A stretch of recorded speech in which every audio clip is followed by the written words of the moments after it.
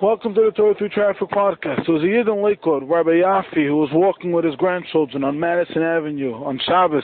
When he was walking, and a Schwarzer started screaming at him, cursing and screaming, saying some words that even I don't say. The rabbi was frightened. He went over to the Schwarzer and he said, "Tell me, why are you so upset at me? Why are you screaming at me like that?" He said, "I don't know. When you're walking with those children, you just look so happy. It made me so angry. I have electric bills to pay. I have to support my family. I have to pay my house, my insurance, my car, everything." The rabbi started laughing. The rabbi said, "My car is way more. I have 2 cars. I have way more kids than you. My house is bigger than everything. I have more insurance.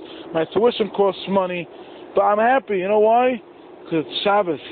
Shabbos we're able to be happy, but Shabbos doesn't happen overnight. You can't just prepare for. You can't just have Shabbos. You have to prepare. You have to mentally prepare. You have to make kiddush. We separate ourselves from the weekly stuff, the weekly things that we're busy.